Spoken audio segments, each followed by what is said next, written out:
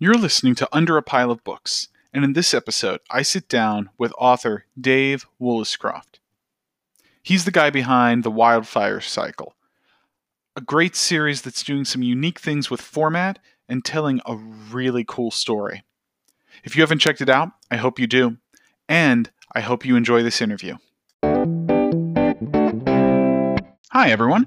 I'm here with Dave Woolliscroft, author of Kingshold, Tales of Kingshold, and Ioth, City of Lights, The Wildfire Cycle, and really looking forward to talking with him. If you have not yet had the opportunity to check out his books, you totally should. And I hope that you enjoy listening in to our interview whenever you happen to be listening to this. So welcome, Dave. Hi, Calvin. Nice to chat with you. Absolutely. Thank you so much for being willing to come on. Oh, it's great. Yeah, first time. A little nervous, so be nice. Oh, absolutely. So let's start out with probably a question then that you have answered dozens of times to either in interviews or with just people, talking to you. But what inspired you to become an author? Like what was the inspiration behind this? Sure, that's a really good question, and it's one of those things where I guess there's kind of two parts. I always wanted to be an author when I was a teenager. I loved to read, and I was definitely inspired by a lot of the books that I read as a child, and I probably channeled most of that creative stuff into Dungeons and Dragons at the time. I created kind of whole worlds within which kind of my games ran for my friends. Yeah. And so that was a lot of fun. But I never really kind of had the confidence to sit down and write. And then kind of life carries on. I went to university, got a job, and it's one of those things that I've probably always had on my bucket list. And then as you start to get a little bit older, I think two things happen. One is you get a little bit more confident in your own ability to do things that you haven't done before, and then you also realize you haven't got a lot of time left, maybe, and it's probably a good time to start. So that probably really came to me when I was 40, which is about 4 years ago now, and but it still wasn't really moving into any kind of action. But then, as it was after all of the kind of crazy election cycles from 2 or 3 years ago. There was like the Brexit vote back home. There was the election between Clinton and Trump here in the US, and I just remember kind of taking a break from work at one moment, sitting outside, just kind of I was reading all of these kind of crazy articles about what was going on in politics on my phone, and then I just thought that it was so sad that even though because Terry Pratchett is one of my favorite authors, and I love kind of Discworld for how it's in many respects a satire on the real world, but he never really tackled democracy. He kind of it basically solved for that by just having this benevolent dictator in Lord Vetinary. But so I thought it would be great if it would have been great if he'd have actually written a book that tackled democracy. And then I started kind of just thinking about that and thinking how you would tackle it in a fantasy setting, and I thought about how democracy was almost kind of a combination of demon and crazy, which I thought kind of went very well with all of this kind of political atmosphere too. And then I realized that I kind of wanted to read this story, but it was obviously never going to be written by Sir Terry, who'd passed away a few years before. So I thought, well, maybe I should give it a try. I've got kind of at least a little bit of a story here. Maybe I could work out how to do it. And so that's when I started. And I think that was back in the springtime of 2017. Oh, wow. So so then that spring of 2017 is when you started writing Kingshold? Is that? Yeah. That's when I started writing for the first time. I'd never really tried writing a story since being in high school. And so I did actually I did have a false start about 10 years ago. I got as far as writing a few notes on some index cards, and then didn't progress any further.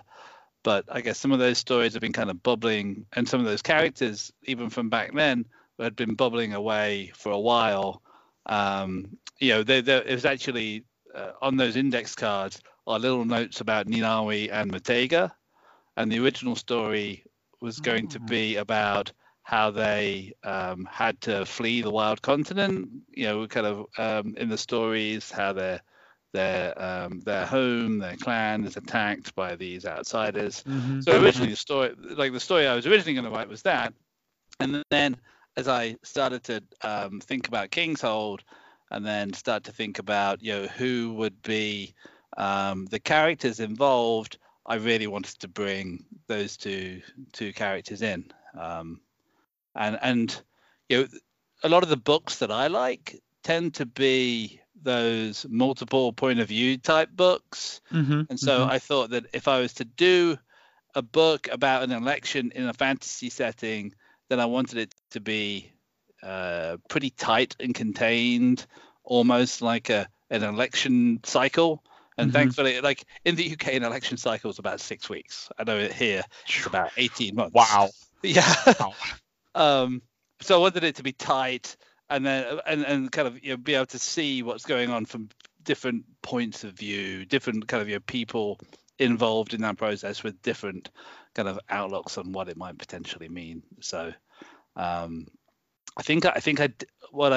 started to think about these aspects, and then I do, like I've learned over the past 20 years, when I'm going to tackle something new, I do some research. So I started to look at a lot of really good things online about how you start writing.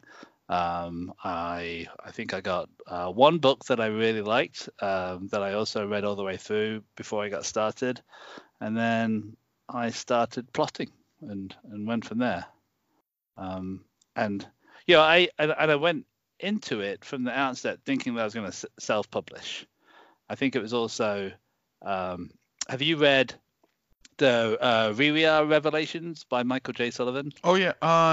No, actually. I've read one of the Chronicles books, and I've read his Legends of the First Empire, but I actually haven't read the Revelation series. Okay. They were the ones that I originally picked up by him, I think. Okay. Yep. Almost a totally, kind of random searching or scrolling through Amazon and finding them. And I really loved them. I thought they were great. But one of the things that stood out to me, or that was completely new to me, was the fact that he started out self-publishing. And then I only then started to kind of find out about this whole kind of self-published fantasy that was out there too, and that became very interesting and exciting to me too. Kind of just being able to have control, being able to not worry about trying to find an agent or trying to get right, yeah. Just getting to the business of how you make and sell books. And so then Michael J. Sullivan was actually part of the inspiration for you, or at least what first exposed you to the idea of taking the self-published pathway as opposed to going through sort of the query process and finding an agent and trying to sell it to a traditional publisher. Yeah. I think if I'd have had to go or think that was the only way to get published, I probably still would not have started really writing. I might have sketched it. I might have got as far as plotting and kind of build some things out, but that whole length of time it takes to maybe get an agent, and then to maybe get a deal, and then you've got another year after that before something would get published. I don't know if I would kind of really want to be waiting 3 years. Sure. Well, and you're also doing something that I think is pretty unique with your series and very to me very interesting, and that is that you're writing sort of for lack of a better term, a normal novel King's Hold, and Mm-hmm. then you had this anthology of short stories and novellas that you published as Tales of King's Hold. That I think you referred to as like book 1.5, and then book 2 was another sort of typical novel format, and then you're planning on book 2.5. That's correct, isn't it? That's right. Yeah, I finished the first draft just like 2 days ago. Oh, So awesome, yeah, awesome. So I'm looking forward to that. But you're doing sort of something different there, and I guess there's two questions or thoughts in this. And first of all, I imagine that would have been extremely difficult to do as a traditionally published author. Um, and then I guess that's a thought. And a question then is what gave you the idea to kind of go that route with the sort of two formats to the books in this series, if you will? yeah. Um, so I think you're right. By the way, I think like if you're traditionally published, there's no way Hmm. that Hmm. that would fly. And by the way, I don't know as I would recommend to any other author doing the same thing that I'm doing right now, because the numbering system doesn't work in Amazon. Some people don't like short stories, and so it's more of a push to get people to go from a book 1 to a 1.5. Hmm. But I like what it brings to me from a storytelling perspective. And originally, I wasn't thinking that I would have a point 0.5 book after each of the major books. I wrote King's Hold, and then as I was going through, a series of edits, which is not surprising. I think, first book I was having to Hmm. remember things like proper grammar and kind of how to construct a story. So a bunch of edits, but then also I started writing some short stories too. So I wrote Of Buccaneer and Bards, and I wrote Twin Lies, and really there to kind of add a little bit more flavor to some of the characters. And it started off as being like, these are things that I could either give away to people that sign up for my mailing list, or that I can sell individually on Amazon that would go along with the story. And maybe there would be, Hmm. I would sell each story individually. But I didn't really think that model worked very well. And then just as once I'd finished those first two, I then thought of more stories that were going to come afterwards. And also, I think what really struck me was, with King's Hold, like I say, it's kind of this 4 week period, start to finish for the book. It's all mainly set in one city. I like big, sprawling, epic fantasies, but then also I think sometimes there is too much sprawl, and there's too much, travel, or there's too much of kind Hmm. of things that are happening to be able to join the dots that are going to happen in a book. And so I was wondering, like, what if I could create a series where it would be, each of the novels would be more focused in certain locations or in certain periods of time, and then not have to have all of that, uh, travel or kind of these things to join the dots. And what if instead I was able to use stories, and maybe even potentially from different points of view that would not be in the main novels, to be able to join these up and to also plant some seeds that I could harvest, way down the line too. So that's how I then kind of thought about, okay, so I think I could do this. I think I can come up with 10 stories or 10 different things that will go into Tales of King's Hold. And then it was pretty easy to, it was basically about another 10, I think, for Tales of Ioth too. Yeah, no, I think it's this really interesting kind of setup, and I enjoy the kind of novel length versus some of the shorter stories in the point five novels, or at least in Tales of King's Hold. I really I felt like that worked and lets you sort of flesh out in some ways some of the side characters that we maybe didn't get to see quite as much of, or maybe didn't have as many of their viewpoints or whatnot uh, in Kingshold, the novel. So, Yeah. I enjoyed that aspect of it. Now, you've mentioned already a little bit of the fact that with Kingshold, everything is very kind of tightly plotted in terms of narrative scope, right? It takes place in a single city. It's really a focus on this election, this movement from monarchy to democracy, and sort of all the machinations that go into that.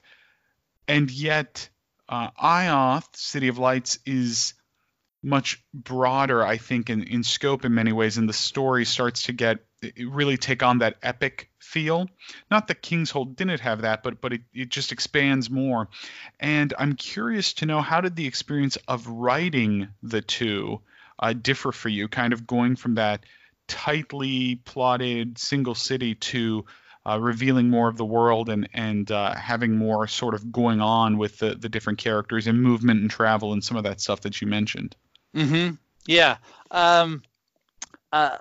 And I probably hadn't really thought about this until until you kind of asked the question, because I have a similar approach to how I go and approach any of my stories, whether shorter or a novel, and it's just a little bit more involved when I'm doing in the model, but a novel. But I definitely I'm a really heavy plotter in how I develop my stories.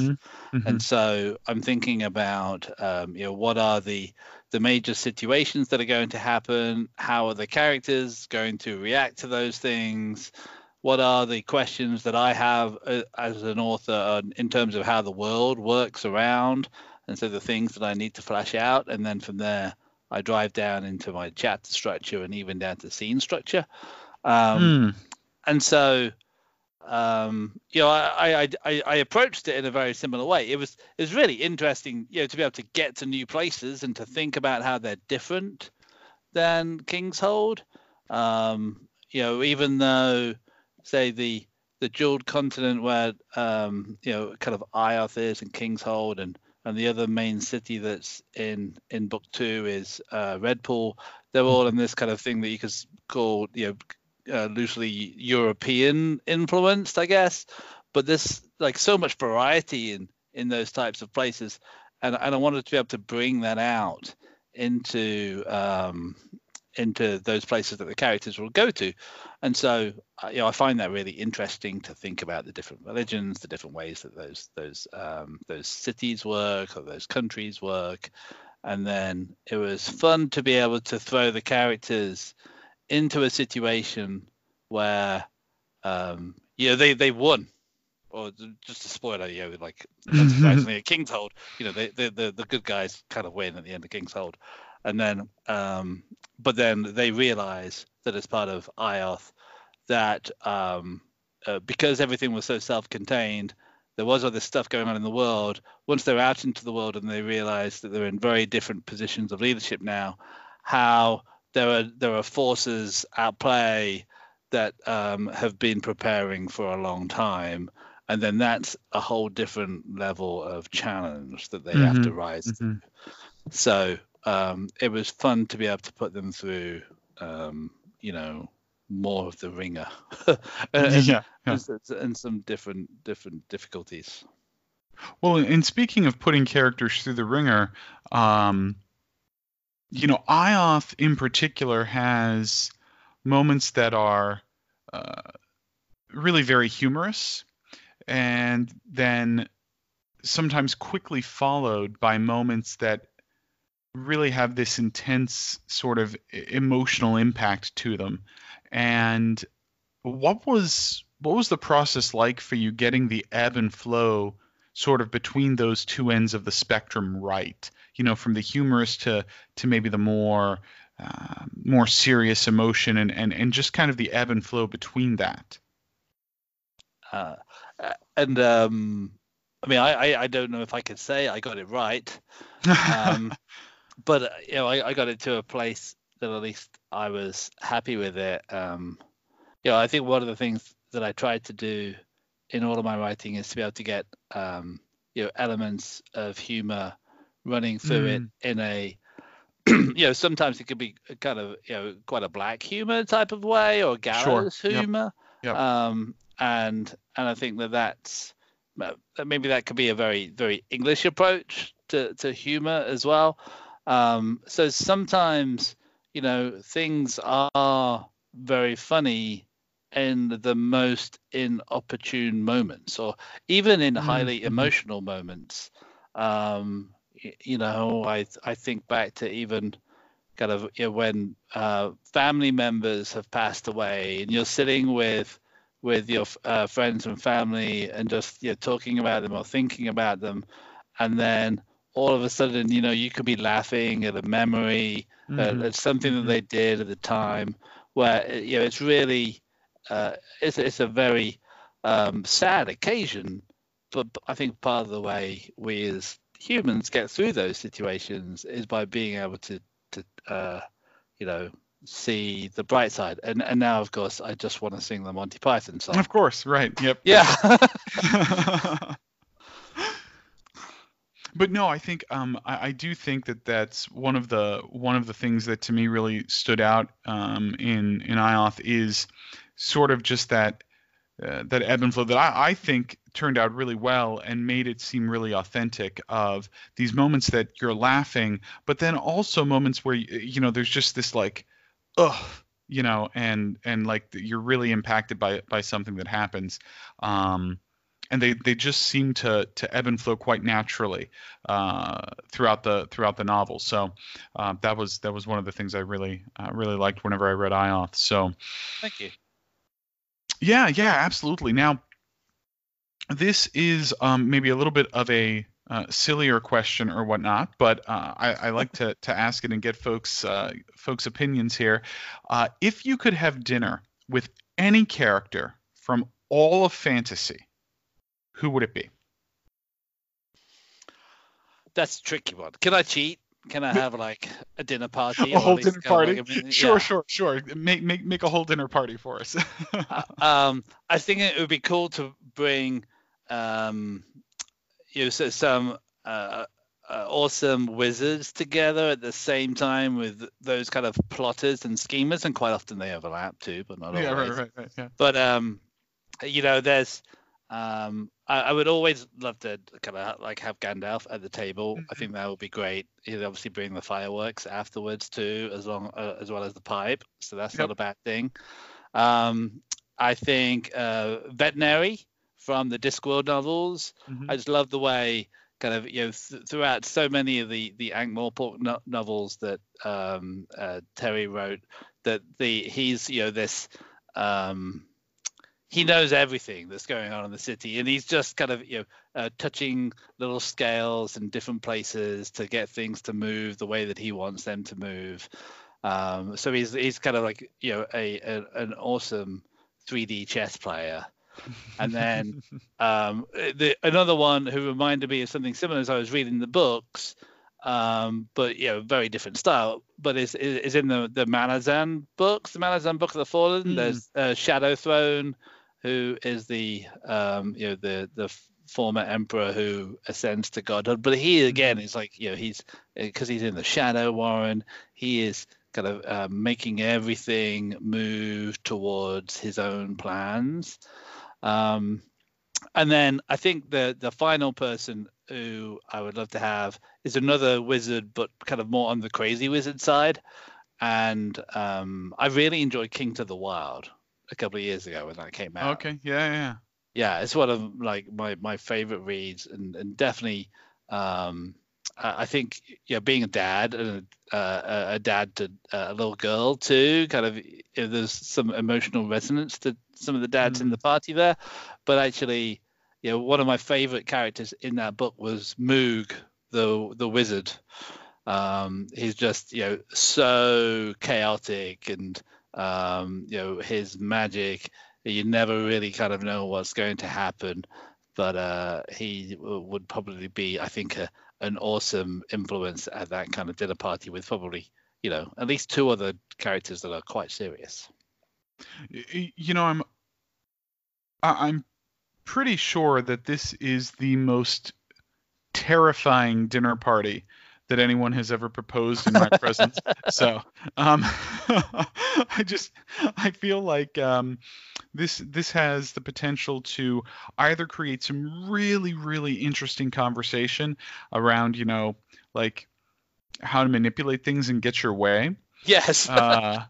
Or it has the potential to just end up in like some kind of wizardly battle that just like singes your house and leaves you with, like a pile of ash. So That could be it. I'm pretty sure that no matter what the situation is, I would think that I was going to be, sitting down to have dinner with them, but soon enough I would just be serving them dinner. Yeah. Around to their whims.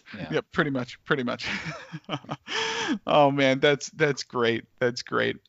So now, final question for you: where can folks find you and your books online? Oh, that's a very important question. That is an important question. Yes. So my website is a good place to find me. I post sporadically. Usually you'll find that while I'm writing, I'm not posting many blog updates, and then all of a sudden I'm probably going to start posting again in the next couple of weeks, actually, now that I finished this first draft. So that is dpwolliscroft.com. And my last name is spelled Woolliscroft. I should get a new last name, really. And then Amazon, no matter which country you're in, has all of my books. The only thing to watch for is, as you look for King's Hold, the book that comes after us, the book 1.5 is going to confuse them, so do search for Tales of King's Hold afterwards to get book 1.5. Excellent. Well, Dave, thank you so much for taking some of your time and coming on with me. Thanks very much, Gavin. I've really enjoyed this. It's great. So thank you.